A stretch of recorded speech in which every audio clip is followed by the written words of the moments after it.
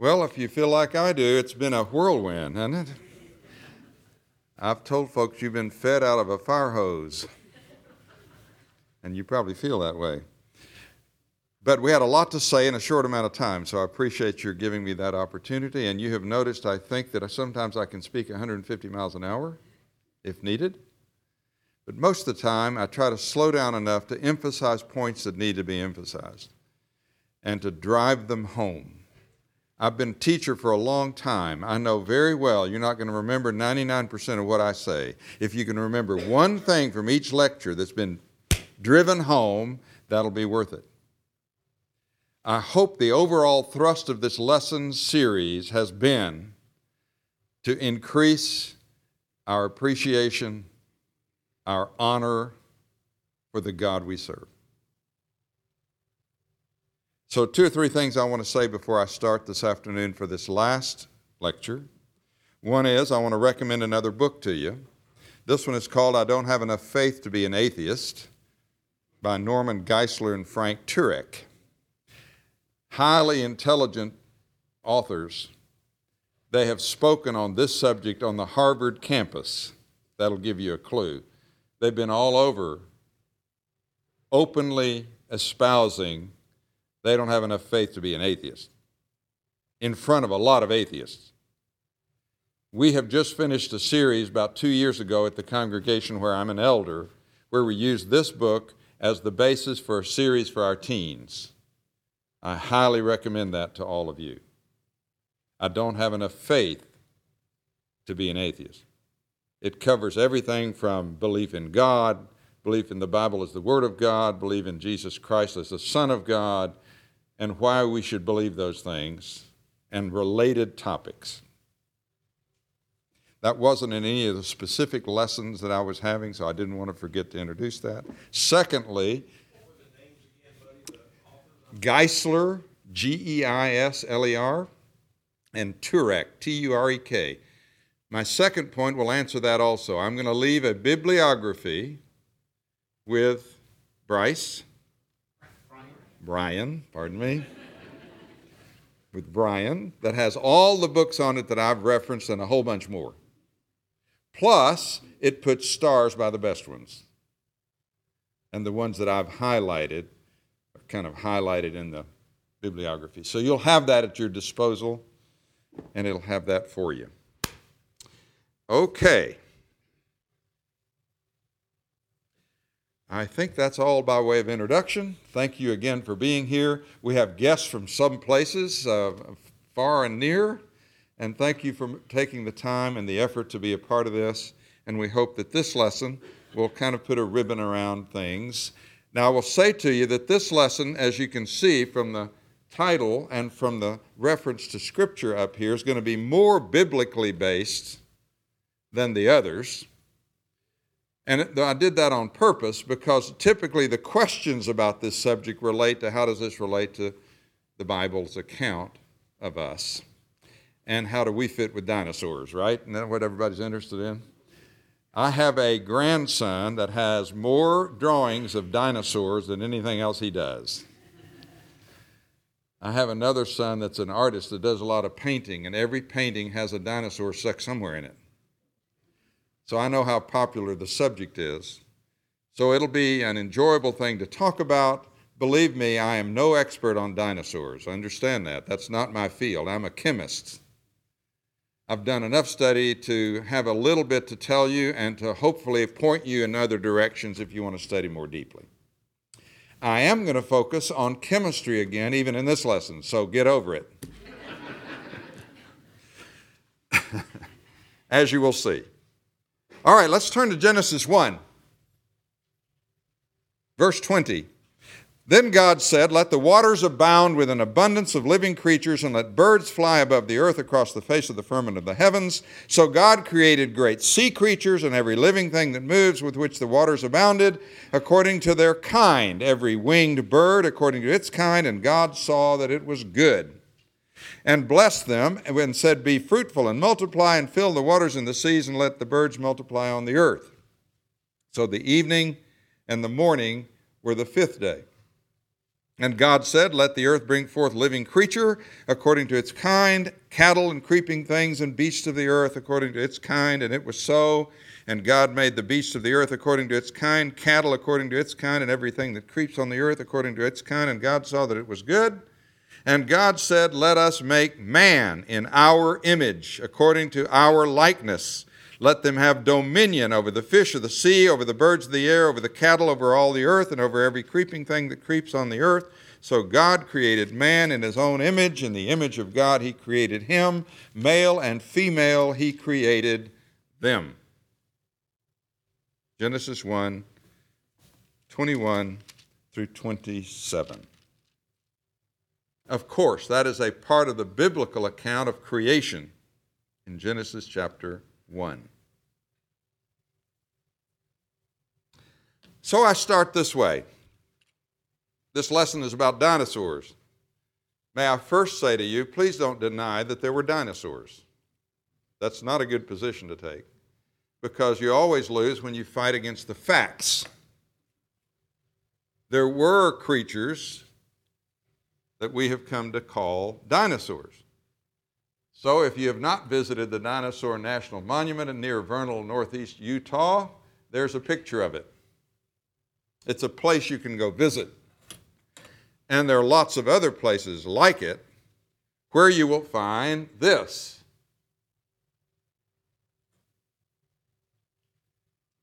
That's in the rock inside that building. The building is built around where the formation is. These are pictures of some of the fossils that are trapped in the rock in that formation. And here, of course, is a human near these humongous bones to give you some idea of the size of those bones that are trapped in the rock. Fossilized, hardened into rock. This particular formation has over 1,600 fossilized dinosaur bones buried in this fossil quarry. One of many dinosaur graveyards found in the vast Morrison Formation in our western states. With where you live, you probably know a whole lot more about this than I do. But there are several formations, including the Como Bluff, the Howe Quarries, the Fruta and the Dry Mesa Quarries in Colorado and in Wyoming. The point is, ladies and gentlemen, there are lots of formations like this that contain massive graveyards of humongous bones. So don't deny fossils of dinosaurs, because they are real. And there are lots of places you can go to see them. Here is a model of the Allosaurus dinosaur, one of the largest ones that's supposed to have existed. Understand, nobody found this guy lying somewhere, all put together. He's put together from lots of different bones that are pieced together from a formation. And so there's some artist work here and some creativity, but there's a lot of hard evidence, if I may use that term, to support such a creature. Here's our cladogram for Reptilia, the phylum to which dinosaurs belong. So I'm just going to briefly say Reptilia is made up of these several different subfamilies, of which dinosaurs are one. You can see there's several different types of dinosaurs in that group. This is kind of an organization chart for biologists for how they classify organisms. So may I take a little side note here with you? I have an entire lesson that I do on classification. It is possible, ladies and gentlemen, to classify living things. I'm pausing. What I just said is very important. We can classify things into a system organized originally in the 1800s that starts with phylum and kingdom and phylum at the top and ends with, this is a class. What's at the bottom of this whole list of ways you organize at the bottom? Do anybody know? You know, I'll help you. It's species. So phylum and kingdom are the largest organizational categories, and species is the smallest. Now, people, that is a man-made system. Nobody's out there saying that these animals are labeled, I am a reptilia. We make that up. But it's based on the characteristics of these various living things. And you can organize them. You can organize them into these categories. If you can organize them into categories, then they are distinct enough to be different from one another. Right? The whole question is, let's take the lowest classification, species. The question then becomes, if God created living things, what did He create? Did He create every single species as mankind have identified them? Or was it some other level of our category system? Darwin's great book in the 1850s called Origin of what? The Species. The question was, did every species get created by a creator, or could they have originated by natural causes? Right? That's the question. And prior to Darwin, the majority of the world, even the intellectual world, took the position that every species was created and that there was no crossing species lines. They are inviolate. They are distinct creatures from anything else. After Darwin, that whole thing changed. But because it came to be believed that species can be produced without God by small changes over long periods of time, guided by natural selection. That's the question. Well, that's the same question you have about this. But I would say to you, you need to think about this. If you can classify organisms into distinct groups of various types, and then groups within groups within groups, then why wouldn't you think those are distinct, separate groups that are not kin to each other? Just because you can classify them doesn't mean you have to be kin. It means you have a lot of common characteristics. So that's a whole separate question, and I wish I had an hour to talk to you about that. That's thrown in free of charge in this lecture. So here we have Dinosauria as a part of the classification of Reptilia, and here's a bunch of them that are classified within that, and I'll show you the picture of the dinosaur family tree as it's now laid out based on all these fossils that have been found. So kind of in broad brush, you can see big categories, Saurischians and Ornithians. Ornithians, that's one hard to pronounce. And then within those you have types, and within these you have types, and with these you have types, as you can see. And it's not my purpose today to go into all the kinds of dinosaurs. If I wanted to do that, I'd been my grandson. And he could tell you more about that than I can. I want to talk about this for a minute. Are dinosaurs mentioned in the Bible? Of course, the typical viewpoint of the dinosaur time frame is that they lived long before man and they became extinct long before man came along. In fact, millions of years is the typical view. So the question is, are there dinosaurs in the Bible? Does it mention dinosaurs? Well, Exodus 20:11 says the earth, the sea, and all that's in them were made by God. I just read you Genesis 1, and it said the waters abound with living creatures. They're great sea creatures. The earth brings forth living creatures, cattle and the beasts of the earth. And I would say to you, those terms are broad enough to include all kinds of living creatures, including dinosaurs. So, wherever dinosaurs fit, they're fit in there somewhere, because there's every kind of thing you want to talk about included in those. And may I say to you again, were you listening closely when I read that? Let me read one section again. God made the beasts of the earth according to its kind. The cattle according to its kind, and everything that creeps on the earth according to its kind, and God saw it was good. And he said they were to reproduce after their kind. So class, what is a kind in that classification system? It's a species. Says who? No, God never used the word species. He used the word kind.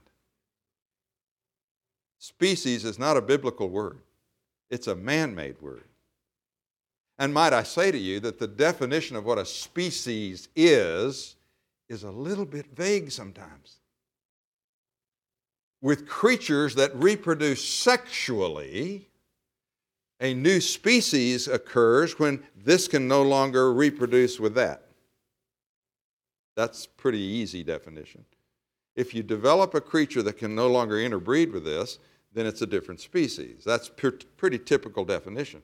But what about creatures that don't reproduce sexually? They're asexual. That's a whole different ballgame. Defining species sometimes is a little challenging, folks. Like bacteria or other little organisms of various kinds. It's a little hard to separate those sufficiently to say this is a separate species. So it's a little vague. So to say that kind here is species is to step beyond what it says, because look how broad these categories are. Cattle. I mean, what's cattle? Ladies and gentlemen, I know we think of cows out in the field. That's a much broader term than that. And what about creeping things? We have roaches in Florida. You have roaches? They're creeping things, but they also fly. So all I'm saying to you is to try to appoint what kind is in the Bible with a specific category of classifications that men have made is a little challenging. So would you accept that? So for me, I'm just telling you for me in my house, to say when something reproduced after its kind and that kind is limited, I'm absolutely convinced that's what God made. He made kinds, and you don't go beyond kinds. And you're not going to produce anything new from this kind. It'll produce only its kind, period. What exactly that is in man's classification system, I don't know exactly. I think sometimes it's species, like with us, for example. But I'm not sure it always is. So that, here's what that allows, ladies and gentlemen. I believe what the Bible allows is variation within kind, which could be quite a bit. Would you agree with me there's a lot of varieties of dogs, for example? I mean, you can have a dog you can hold in your hand, right? The Chihuahua. And then you can have a Great Dane, and you better not try to hold him in your hand. But they're the same species. Tremendous variety. So, all I'm saying to you is don't get hung up that species has to be the drawing line there, so that you're not going beyond kinds. But there's a drawing line. Listen to me closely. If the Bible teaches anything, it teaches when God created a kind, that's it. There's nothing beyond that kind. It reproduces after its kind. So what is that kind? There's a lot of stuff written about that, and you're welcome to go look at it. But I thought I needed to say that to you. So are dinosaurs in the Bible? Well, I think they're in these broad categories. And you've probably studied Job 40, the behemoth. And again, this is not a biblical exegesis lesson. But let me show you some of the things said about behemoth in Job 40. Eats grass like an ox, moves his tail like a cedar, bones like beams of bronze, ribs like bars of iron, the first of the ways of God. I mean, it's some kind of a massive creature. And some say it's a crocodile or an elephant or a hippopotamus. They don't really fit. So could that be a dinosaur? It's possible. Behemoth, spoken of in Job. And you all know, don't you, that Job is one of the oldest books in the Bible. A second passage is in the next chapter. It's called Leviathan. It says invulnerable to harpoons, spears, swords, darts, javelins. Its undersides are like sharp potsherds. No one would dare stir him up, not able to conquer him. How about that one? Is that a crocodile or maybe a plesiosaur? There's certainly discussion about that. So again, it's not my point tonight to go into detail about a biblical exegesis of what those creatures are. Or were they real creatures, or were they just something that he was using for illustration? I take the position they were real creatures, and they were probably dinosaurs. So in Genesis 1:1 to 2:3, the question then is, did humans and dinosaurs coexist? And that's what I want to talk about a little bit. Well, what about it from the biblical standpoint? Well, in Genesis 1:1 through 2:3, the most natural interpretation is they were created on the same day, or at least 2 days, sea creatures and earth creatures. And what does that mean? If you use the Hebrew word for day in the rest of the Old Testament, and may I make this very clear to you, if you're going to use Scripture properly, you let the Old Testament Scriptures interpret themselves. Let that be a standard for you. So if you take the word day used in Genesis 1 for the 5th day and the 6th day and the other days, and you look at the other usages of that word in the rest of the Old Testament, along with expressions like numbers and evening and morning, what it means is a regular solar day normally. That's what it means. Are there some figurative usages of the word day in the Old Testament? There certainly are. But when you take the word day with numbers and the expression like evening and morning, then what you have is a regular solar day. So, for me and my house, I'm going to leave it like that, folks. And if that's the case, and look, let's go to Exodus 20 at least, which is the passage that mentions the Ten Commandments, isn't it? Exodus 20, verse 11 says, "For in 6 days the Lord made the heavens and the earth, the sea and all that is in them, and rested on the 7th day. Therefore the Lord blessed the Sabbath day and hallowed it." So, class, the Sabbath day under the law of Moses was what day of the week? Saturday, as we would call it. And was it a regular day? It was. And the other 6 days that are referenced with it, why would you say they were any different under a normal reading of this passage? So I see no reason biblically to speak of anything other than 2 days in a row like we would normally speak. Other people put interpretations on these things. And they try to harmonize the Genesis passage with external scientific evidences concerning long ages. So I want to pause right here because we had lots of questions in the course of this thing already about age, and I said we're putting them off till 2 o'clock. So here we go. I want to tell you my position. My position is that we would have no reason even to consider that these are anything other than normal days unless there were some evidence in the natural world to cause us to start thinking otherwise. And there is, ladies and gentlemen, evidence in the natural world that sure seems like things are very, very old. There is. And I could make you pages of lists of things that look like, that seem like things are very old. Some folks think because of the evidence from the natural world that seems to be saying the world and the cosmos is very old, we need to figure out what Genesis means to make it fit with that. I understand that effort. I don't buy into any of those efforts at this point in time to say that they satisfy the question. One of them is the gap theory you've probably heard of, that takes the position that between Genesis 1:1 and Genesis 1:3, before he started saying there is light. There's a big old gap where things were without form and void, and that could have been millions and billions of years where the earth was without form and void. I don't deny that that's a possibility, that there was a long time the earth was form and void. God didn't choose to tell us how long that was, and is that part included in day one or not? That's a question, isn't it? I don't know for sure about that answer, but I don't think it's the natural reading. And I prefer to stay with the most natural reading of what the Bible says.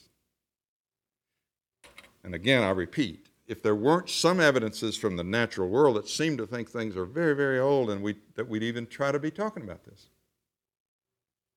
A second one is the day-age theory, that the days in Genesis 1 are really long periods of time, each one of them.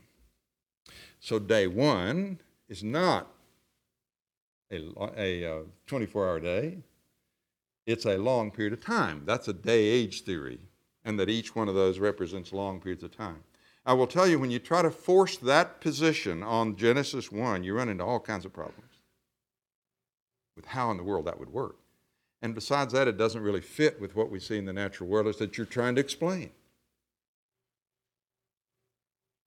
So, again, we could spend a long time on day-age theory. I highly recommend you go read about that if you have a question about it.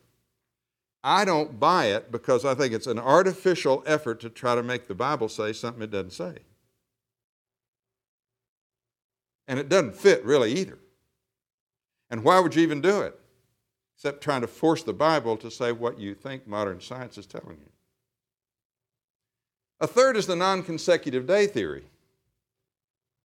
Suppose they were just 6 days, but are they consecutive? Or maybe there's a million years between day 1 and day 2. And then a million years between day 2 and day 3. That's not counted in the day.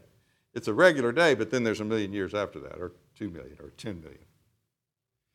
I say, class, that is an artificial effort to twist the scriptures to say something you think will conform it to what science says.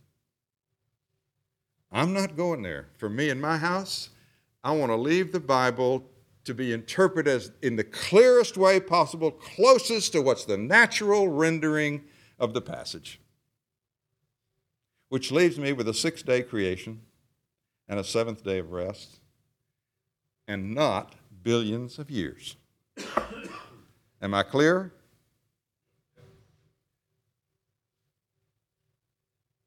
Here's the problem, one of the problems. This is the typical evolutionary view of the geologic column. Surely you've all seen this. It's in textbooks all over the place. And the typical picture is this. Here is modern times up here at the top. And if you go down in the fossil record, down as you dig into the earth, you find different kinds of creatures in these layers that have fossilized. And at the top layers, you have more complex creatures like humans and these high-level animals. And the farther you go down, you get less and less complex creatures, and way down here at the bottom, you have single-celled organisms. So, this picture looks like, and by the way, each of these is supposed to be a long, long, long period of time. It looks like over time, if you're counting oldest down here and up to the modern time, that we started with rather simple things which evolved into more complex things over time. And while we're at it, do you see the dinosaurs? They're in Jurassic Park. Jurassic was one of the time periods. So Triassic, Jurassic, and Cretaceous are the time periods in the Mesozoic ages that man believes dinosaurs existed. And so they would say you find the fossils of these dinosaurs in those geologic periods. Whereas humans don't come along until later, simpler creatures down below. That is a challenge. Here's one comment I'd like to make about that. Von Ingen and Castor in their book Geology made the comment that if you took all of those ages that I just showed you, let me just back up.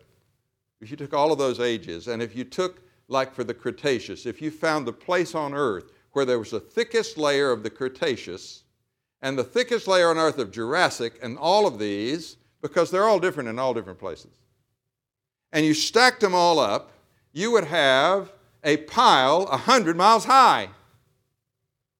If all of those were at one place on Earth, the thickest layers of any one of those stacked on top of one another, you'd have a 100-mile high stack. Anybody know what's the deepest canyon on Earth that we can go down into? How about Grand Canyon?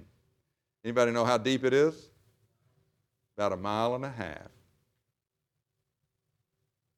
So in terms of physically going down into the lower echelons of the earth and seeing things, this is about the best you can do without drilling. So if this is 1.5 miles deep, and the total column, if everything were there in every age, it would be 100 miles high. We're only missing 98.5% of the geologic column. And if you've ever taken a tour of the Grand Canyon, they will tell you that there are missing layers as you go down the Grand Canyon. There are lots of missing layers there in the geologic column. There is no place on earth, ladies and gentlemen, listen to me closely. There is zero place on earth where the geologic column exists. Any one place. It is a construct. It's not a fact, it's an interpretation. Don't believe me about that. You go look for yourself. There is no place on earth that has all of these stacked on top of one another. In fact, the Grand Canyon has most of them missing. And to get the others in some kind of sequence, you have to put them together, kind of like, if you had a deck of cards and you knew what order they were supposed to be in, you stack them up together. How do you know how to stack them? Anybody want to guess on that one? How would you know how to stack them if they're not stacked already? Well, with a deck of cards, you have a 2, 3, 4, 5, 6, 7, 8, 9, and 3 comes after 2, and 4 comes after 3, so you could fit them together. You don't have that out there. So how do you think you do it? Anybody want to take a guess? Partly they use the fossils. You listening, everybody? There are called index fossils for each of these areas. And if you find that index fossil, it is very likely Jurassic. But they have to decide on what the index fossil is. And they use fossils often to help them identify where on this scale you go. And then they turn around and date the fossils by where they placed them. Did you get that? That's a little circular, but it's part of what happens, not all. What else do you think? How about dating? Yeah. There needs to be a way to date these things, which is what I want to spend my next time on, this next time I have right here. If you could date these rocks, right, wouldn't that help you? This one's older than that one, so that should be on top of that one. So you're very dependent, if you're going to do this scientifically and accurately, is to have some kind of dating method. One of the dating methods is index fossils. But another one is, as he mentioned, the radiometric dating methods that I'm going to explain to you briefly. Back to this for just a minute. I just want you to know that the geologic column that appears in all these textbooks is not a fact itself. It contains facts, but the whole thing is an interpretation of facts based on an evolutionary worldview, frankly. And it has there's questions about how all that fits. So what are some of the notable features of the fossil record? One of the things that evolutionists say is the fossil record is a powerful evidence for the theory of evolution. Because if that is a true picture, it sure looks like it, doesn't it? You'd have to admit that. My answer to it is, and by the way, Darwin recognized this in his own book, it is probably the worst evidence for evolution when you look at the whole picture, because there's all kinds of problems with it. I have problems with it as a creationist in some ways, but the evolutionist has massive problems with the fossil record. Let me show you why. Here are the key features of the fossil record as we know it. It's filled with fossils that encapsulate information. That's not a problem. There's lots of fossils, millions and millions and millions of them, many of them stacked in places where they haven't even been examined yet. We have no lack of fossils. In Darwin's day in the 1800s, one of his answers to the problems with the fossil record is we just haven't found them yet, and we just need to keep looking. In 2020, we can no longer say that. I told you earlier today, if Darwin were here today and he knew all the massive information we had from fossils, I think he would say my theory has absolutely broken down. So it is true there are lots of fossils, including dinosaur fossils. The second major feature is the early origin of the phyla. Who remembers? The largest classification other than kingdom is phylum. In other words, if you're going to classify all living things, you start at the top with the largest group, the phyla. Let me just show you. Here are the facts about the fossil record that we've discovered in the Cambrian layer, which is the lowest layer up there. This is how it should look if evolution took place, don't you think? You start with the simple-celled organisms, and then they branch out and produce all these different phyla. I mean, isn't that the way it ought to look? That's not the way it looks. This is the way it looks. There's a sudden appearance of a great variety of organisms in the Cambrian period, which is the lowest level on which we find any significant number of fossils. All but one phyla are present in that layer. You see that one right there that's missing? Every other phyla is represented in the Cambrian layer. That means, ladies and gentlemen, that the largest classification of all organisms, every one of them is represented in the Cambrian layer. So it's boom! Not quite like that, but in geologic time, that spreads out a little bit. How in the world can you explain as an evolutionist the sudden appearance of all those life forms? And may I say to you, another book on my list is called Darwin's Doubt. It's written by Stephen Meyer, the same one that wrote Signature in the Cell. Darwin's Doubt is his other major treatise. It's this thick, and it's all about Darwin's doubt about this. It tore Darwin up, because he knew very well that in the fossil finds they had at that point, every phylum is represented in the Cambrian layer. How does that happen? It ought to be gradual, shouldn't it? You're going to have everything from one-celled organisms all the way up to us. Now, there aren't any humans down there, but our phylum is represented all in one layer. And the other fact is there's hardly anything below that layer in the fossil record. There are hardly any fossils at all. So how did that happen? It looks to me like a sudden creation. I mean, that's a better interpretation in my mind, but we can't have that. It's a major challenge for the evolutionary theory, but it is a feature that nobody denies, class. The third feature is that fossils are fully formed when they first appear in the fossil record. Here comes this fossil, and you don't have anything leading up to that, showing how it evolved gradually. The standard feature of the fossil record is, boom, there they are. Where'd they come from? Doesn't tell.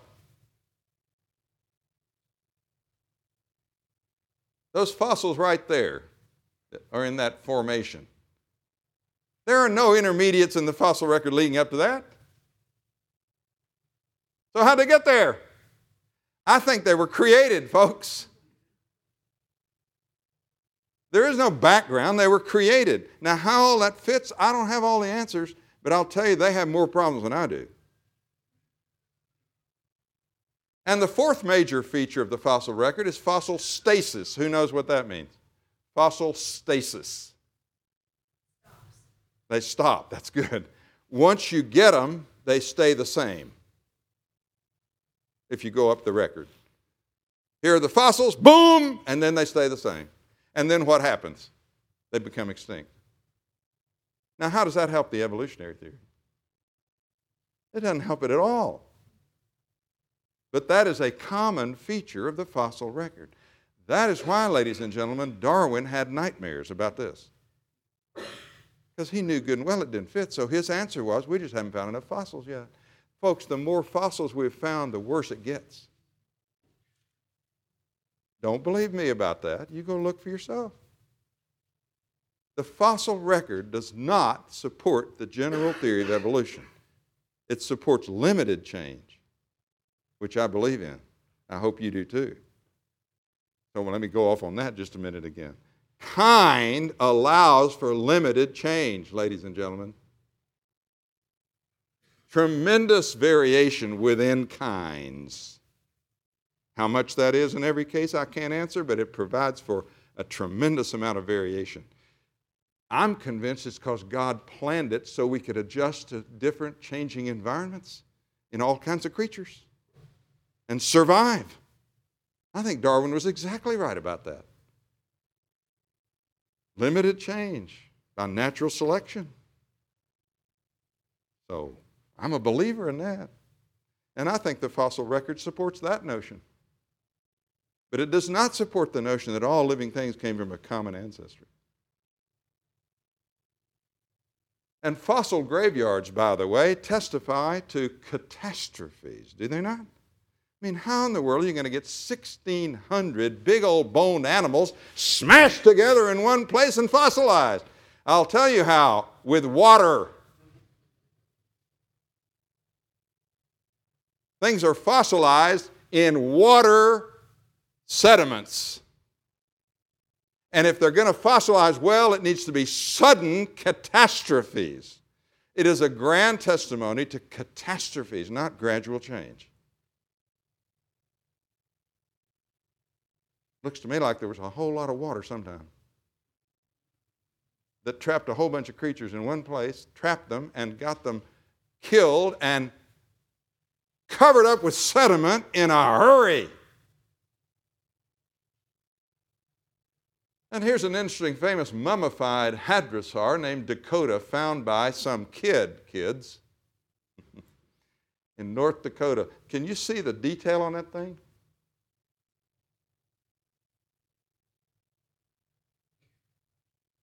Here's what they think it looked like. It was discovered in North Dakota in 2006 by an amateur geologist. I've forgotten his name, but he's about your age. He's a fossil hunter. This fossil is over 90% complete with 80% of its skin intact and 35 feet long. And so the common theory is that it had a sudden burial 70 million years ago and it still got skin on it.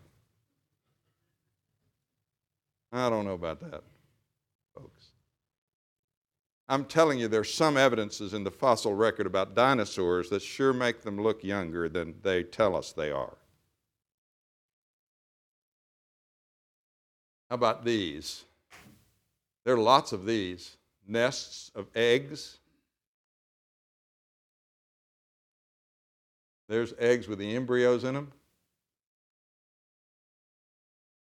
And here's one up close. Look at that. You think that happened suddenly? Why, it better have. You wouldn't have anything like this. And the eggs aren't broken. These aren't. Some kind of a sudden catastrophe that fossilized those eggs. Would you say that's a testimony to catastrophe or to gradual change, where layers of water just gradually went up? No, folks, this was a catastrophe. And they're all over the place. All right. There are over 230 fossil sites around the world that have these kinds of things in them. So dinosaur fossils could be much younger than evolutionists believe. There's evidence from the fossil record, as I've described to you. There's historical evidence of dragon legends in every society. There's physical evidence of carvings and drawings accurately depicting dinosaurs, dinosaur figurines, lots of places. And then there's the Paluxy Riverbed, question mark, question mark, question mark. You know about the Paluxy Riverbed in Texas? Anybody? Raise your hand if you've seen that. Okay. Well, may I say for myself, for me in my house, I don't ever use that argument. I used it in my one debate with an evolutionist in 1983, and I got slaughtered because I didn't know what I was talking about.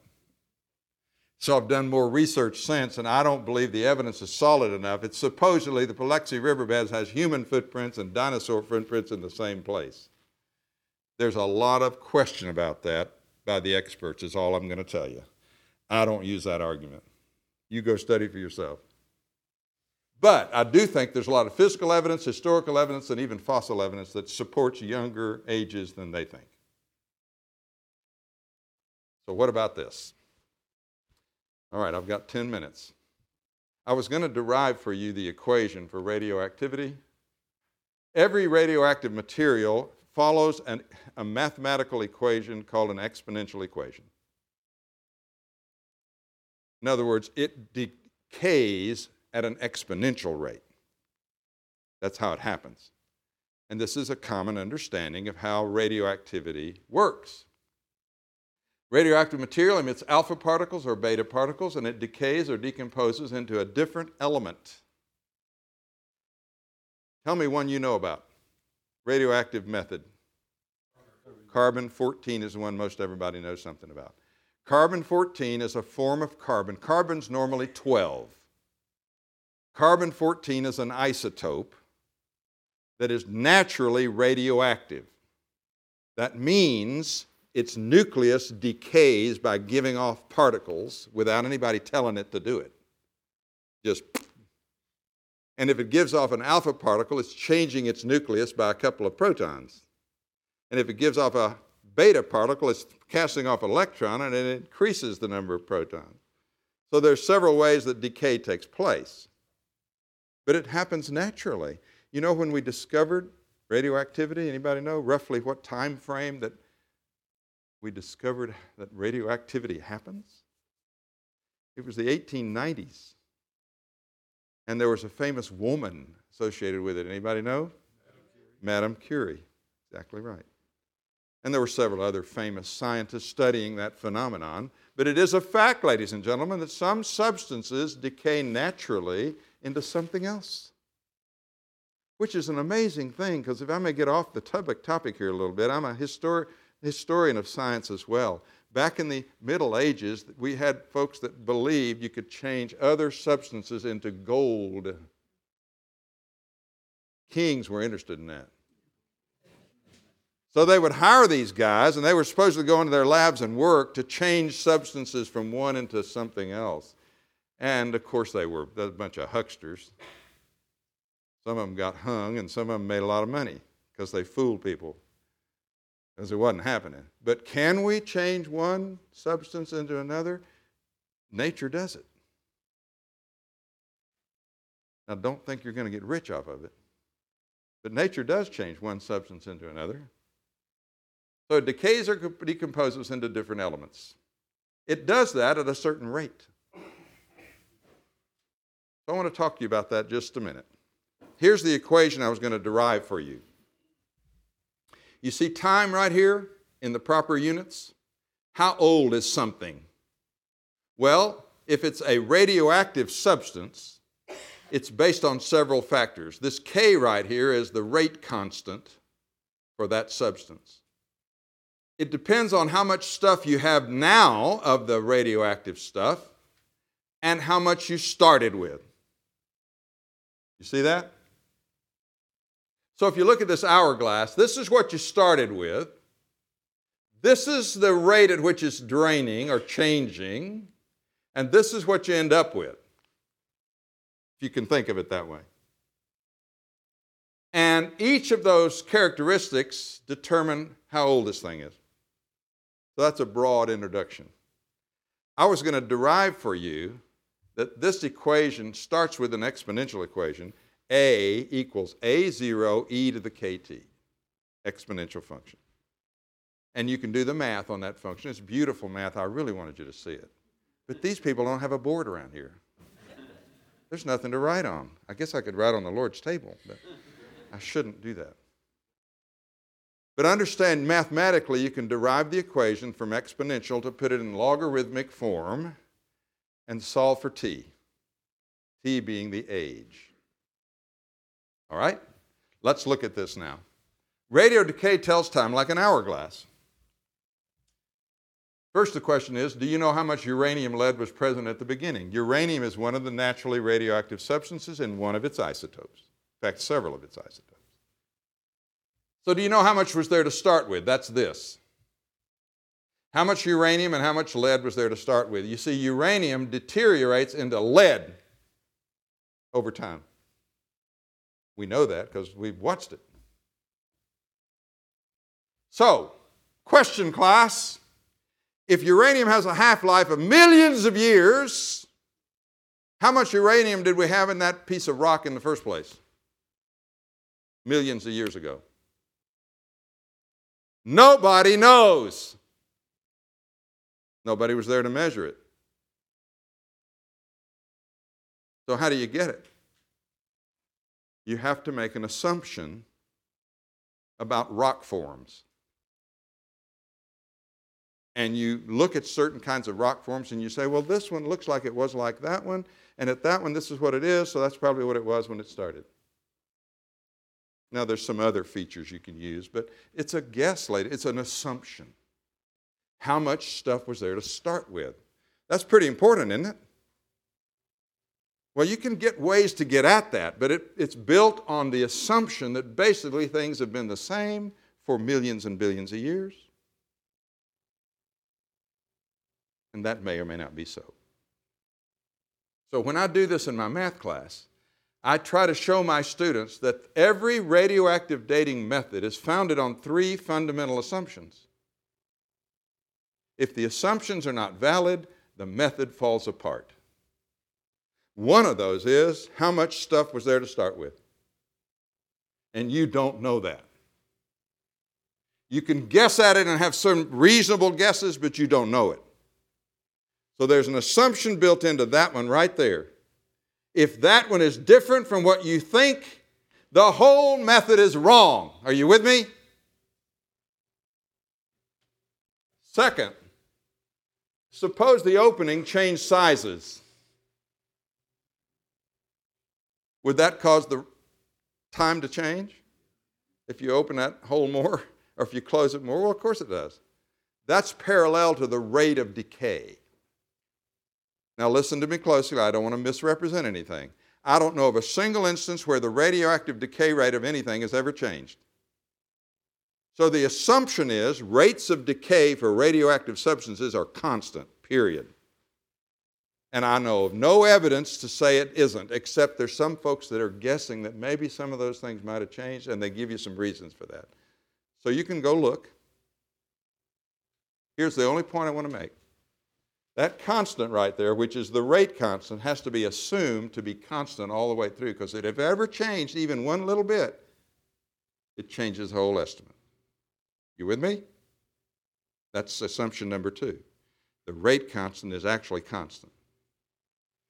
Third, suppose some of this uranium was gained or lost to the system in some other way. Or some of the lead was gained or lost in some other way.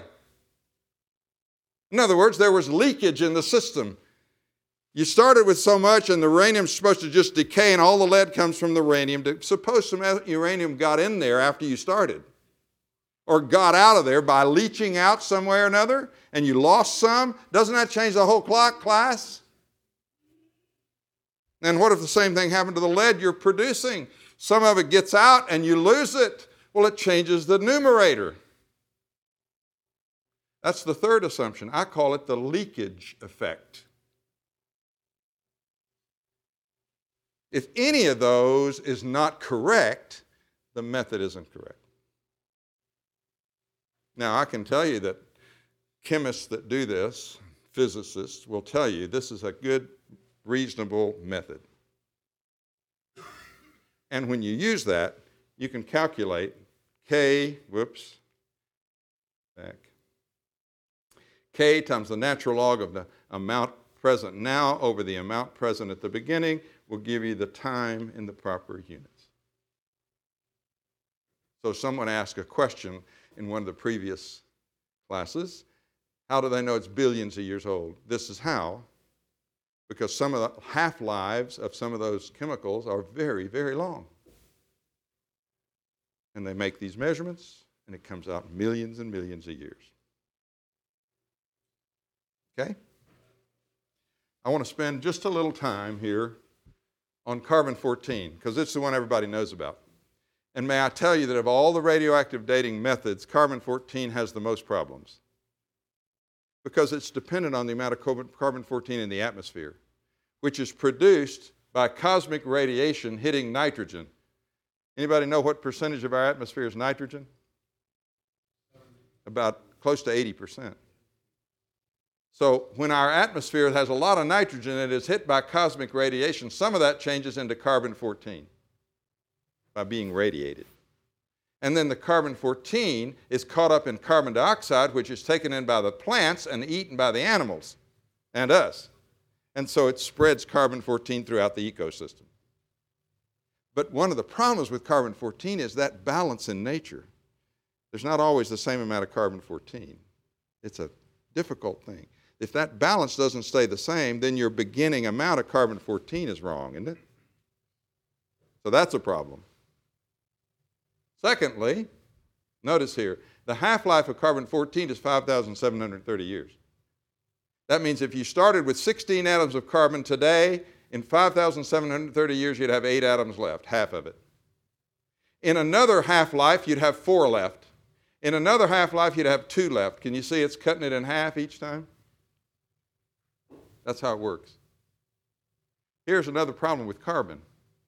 Look, after about 5 half-lives, you've got nothing left, right?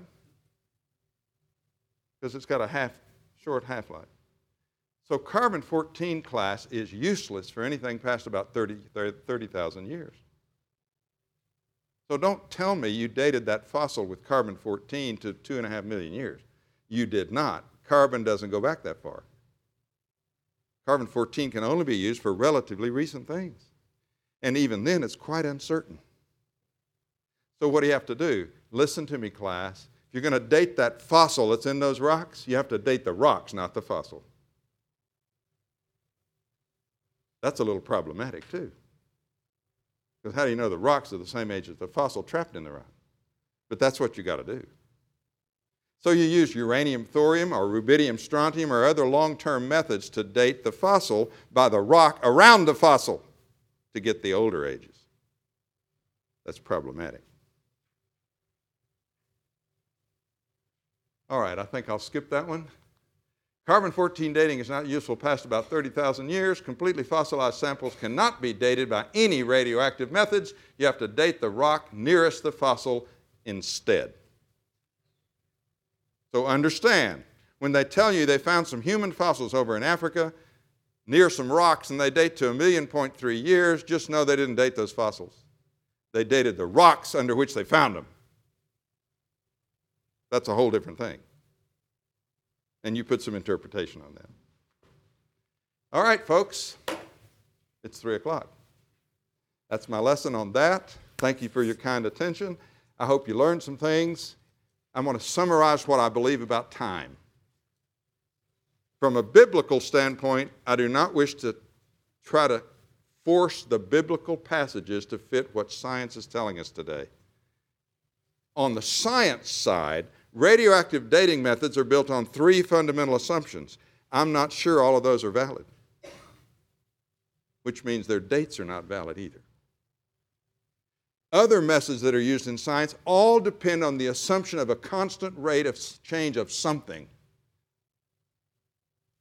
And I don't believe they've always been constant. We know in the Bible there was at least one dramatic event that changed everything, wasn't there? So did things get messed up in there? I don't know what all happened there. But you have to base your dates on assumptions, class. And I'm not willing to go there with solidity. So where am I today? There are some things that look like long ages in the natural world from the scientific perspective, and I don't believe the Bible allows for it. So how do you harmonize those? And my answer is, I do not know today. But I'm not changing the Bible to fit modern day science. You listening? I'm going to let this play out. And maybe I'll ask him after I'm dead. But I'm not forcing modern day science on Genesis' account when it's not what that says. There is a way to explain it. And you know what I think? I think I'm going to say, "Dear God, how do you explain all this? I'm confused." He's going to say, "You ignoramus. Here's one little simple thing you didn't know." But I don't know what that is at this point. But I do want to be honest about it, because I don't want these young people to go study for themselves and think I've said something that doesn't properly represent what we know. Neither should you. I'm being completely open with you about that. But I hope you heard carefully what I said. Okay? Now, questions. Have we handed out cards? Okay, let's collect cards. And if you need to stand up and shake a little bit, because I can see you're wearing out. It's Sunday afternoon. You had a big lunch. And I know how it is sitting there. I'm amazed you stayed awake.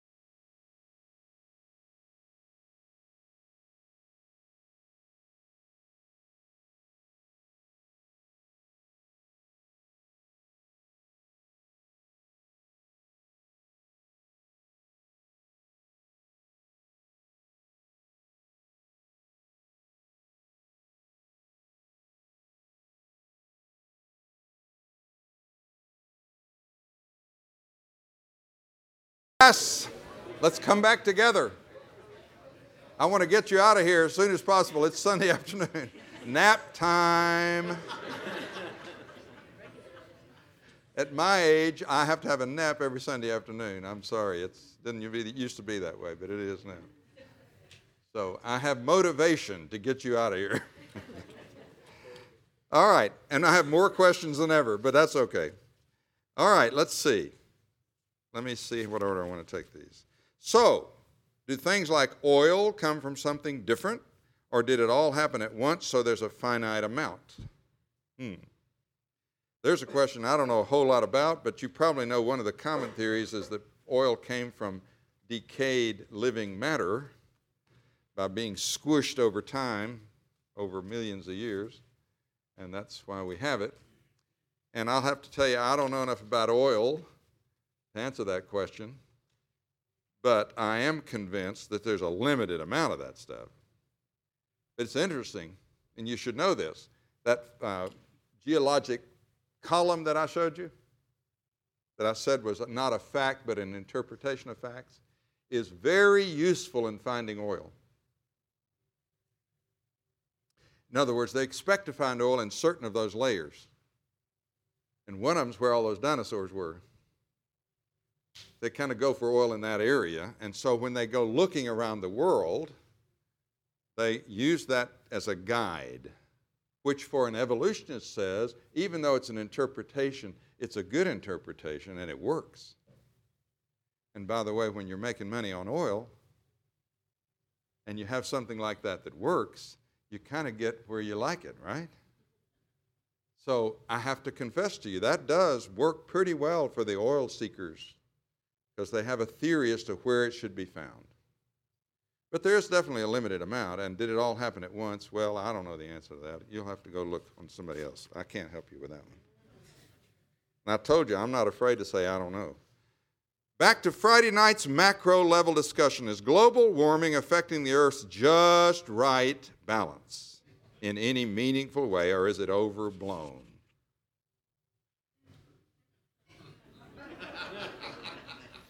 This is political. But it can be, and I don't want it to go there. I will just give you my opinion, and please understand I'm no expert on global warming. I make no claim to that. I have followed it a little bit, and it is a fact, ladies and gentlemen, as I understand it, that the average temperature around the Earth over the last 20 to 40 years has been doing this. I don't think there's any argument about that the overall temperature on average has gone up for the last 20 or 30 years. Now, how much has it gone up? Well, maybe a degree or a degree and a half. Some people say 2 to 2.5. Well, average temperature has gone up 2.5 degrees. Well, some people would tell you that is catastrophic, that the whole state of Florida is going to be underwater. I don't believe that that's the case yet, but I'm no expert on global warming. Here's the real question. How much do humans have to do with that? Right? Isn't that the real question? And my opinion is relatively small amount. And I've done a little bit of research on this. I know we have impacted the temperature of the earth some, just because we've produced a lot of pollution. But have we done enough to cause significant global warming over the whole world, as we're being accused by many today? I'm not so sure about that. So that's just an opinion, and I don't have a lot of heavy evidence behind it because I haven't studied it deeply enough. And by the way, it might be of interest to you that I talked to Nathan Freeman not long ago, who is a little more expert on this than I am, in fact, a lot more, and asked him for the best reading material he knew about. And I want to ask you too, if any of you have done some special reading on this, I'd love to get more of it and learn more. And you should too if you have an interest, because there's a lot of material out there. And there are varying opinions, as you know, even among the experts on that subject. So, was that a good non-answer? I'd make a good politician. All right, would the catastrophe that covered the dino eggs and embryos be the flood? Let me just tell you that these kinds of things that are trapped and fossilized that quickly had to happen underwater, period. Fossils are found in sedimentary layers. Sedimentary layers are absolutely tied to water. So a flood is a perfectly natural explanation of sudden, catastrophic fossilization. That's the best answer I can give. If so, wouldn't Noah take 2 of the dinos with him? Well, think about that. Whenever the flood happened, relative to all these things and how it fit, I think the best answer to that is whatever dinosaurs went onto the ark would have been the kind, not species necessarily, that did not take up so much space. Seems to me. And then, after they came off of the ark, they evolved into whatever limits that kind had that leave us with what we've got today. Because did you notice on the cladogram, there's a lot of things in reptilia that are still here. So, we have the leftovers of some dinosaurs. Exactly what that was, we haven't been given the privy to that in the Bible, and it's not so clear from science either, but I have an idea there were some of the smaller types on the ark. Okay, the dinosaurs, do you agree that Methuselah was truly 969 years old? Well, the Bible said he was. And how in the world could you get to be 969? I wish I knew. Yeah. We'll wait, and you and I are going to get there, aren't we, Don? My daddy died at 102, which is pretty good these days. I hope to get there at least. No, I believe that something happened at the flood that also changed things. In the Bible, didn't ages drop dramatically after the flood? They did. So it was part of what's going on here, if we understand that correctly, that changed things about the natural world. What exactly all that was, I don't have a good answer for you. But something changed dramatically. So yes, I think it was 969 years. And if you've done the arithmetic on there, and by the way, I should have added this a while ago. If God meant for us to know exactly how old the earth is and creation, when creation was, he sure made it hard.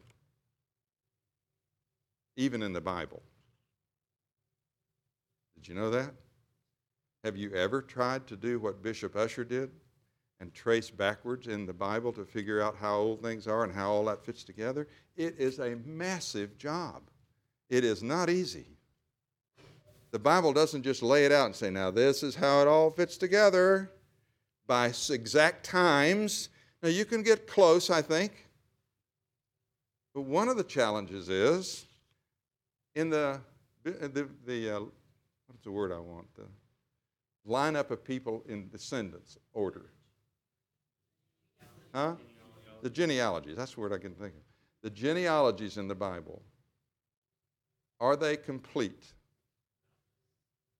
Well, we know for a fact some of them are, like the one in Matthew chapter 1. It reads like it's complete, but it isn't, because when you compare it with the Old Testament, there's missing generations in the account in Matthew 1. So it's either a mistake or God never intended for that genealogy to be complete, right? That's one of the challenges. Are all the genealogies in the Bible, like that one, not intended to be complete, but just to tell you where everything came from? And if that's the case, then you have an even bigger problem of figuring age. But I will tell you, it doesn't allow for billions of years. No way. In fact, if they are complete, then Methuselah died the year of the flood, didn't he? If you've ever calculated that. If that is a complete genealogy, he died the year of the flood. You didn't ask that, but that's what's thrown in free of charge. Some have advanced the theory that dinosaurs became extinct as a result of an asteroid or meteor crashing into the earth.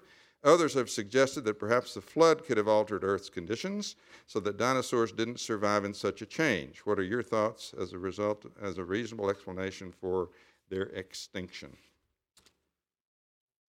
Well, as a Bible believer, I prefer the flood answer, though I don't understand that either fully, how that would happen. But that makes more sense to me as something that dramatically changed what was going on Earth. We know it did in a lot of other ways. So it makes sense that it did it in that way. The asteroid theory, I think, has some significance, but it sure seems overblown to me. So that's the best I can do with that one. What is your definition of science? Whew. That is loaded. I'll tell you why it's loaded. Because that whole thing gets at the essence of what's allowed to be taught in science classrooms. My idea of science is that it is a methodology for studying the natural world that depends first on observation, organization of material, and then working from that base inductively to a possible explanation using the best information you can get from the natural world. That's how I define science and how it works. In my mind, folks, that does not exclude coming up with a conclusion or a hypothesis that includes an intelligent designer. That's where I get off, see, with folks who say science can only have a natural explanation, not if the evidence leads you toward intelligent design, which it does a lot. And we, by the way, do that in a number of fields of science. For example, in anthropology, you've got to find out, is that rock something that came by natural causes, or did somebody mess with that? Isn't that searching for intelligent design? I mean, there's books this thick written on how you examine rocks and determine if they were tools or not. Well, what's that about? If it's a rock that was messed with to make a form that allows you to use it as a tool, that's an intelligent rock, right? I mean, it's a source of intelligence. It came from intelligence. And not just natural causes. I would argue science does that kind of reasoning all the time. So science should include the possibility of intelligent design. I hope that's good enough. Because fossilization happens in water, why do scientists say it was a meteor that killed the dinosaurs? Can sudden death by fire also preserve fossils? Wouldn't the bones be burned up? That's an excellent question. I don't think a catastrophe by a meteor that spread over the earth is going to do the same thing that sedimentary layers will do in sudden. Now, if you get enough disturbance, I guess they would argue that enough stuff landed on top of things to cover them up without water, but it could also disturb the water. So maybe a combination of those. Okay, how do scientists answer? Vegetation, plants, trees bearing fruit were created on the third day, sun, moon, and stars on the fourth day. How could vegetation, plants, and trees line for a million years without the sun, moon, and stars? I told you that the day-age theory, to try to explain Genesis 1 using science as the background, is a big problem. I'm glad you identified that. If the vegetation was created on day 3 and there's no sun till day 4, and that was 10 million years later or whatever, how's that work? I don't think it does. What I'm saying is the day-age theory doesn't fit, and it doesn't explain what they're trying to explain, much less twisting what the Bible says. So, good question, and the answer is it doesn't work. Okay, I think that's it. Let's see, I had a few here from the other day and want to make sure I didn't leave anything out. How do scientists explain irreducible complexity? Did we answer that this morning? Tell me we did. How long from Genesis 1 to now? Have I answered that? Best I know how. Do you take a position on the age of the earth? Do you think it's flexibility on this contentious issue? Have I allowed some flexibility here, folks?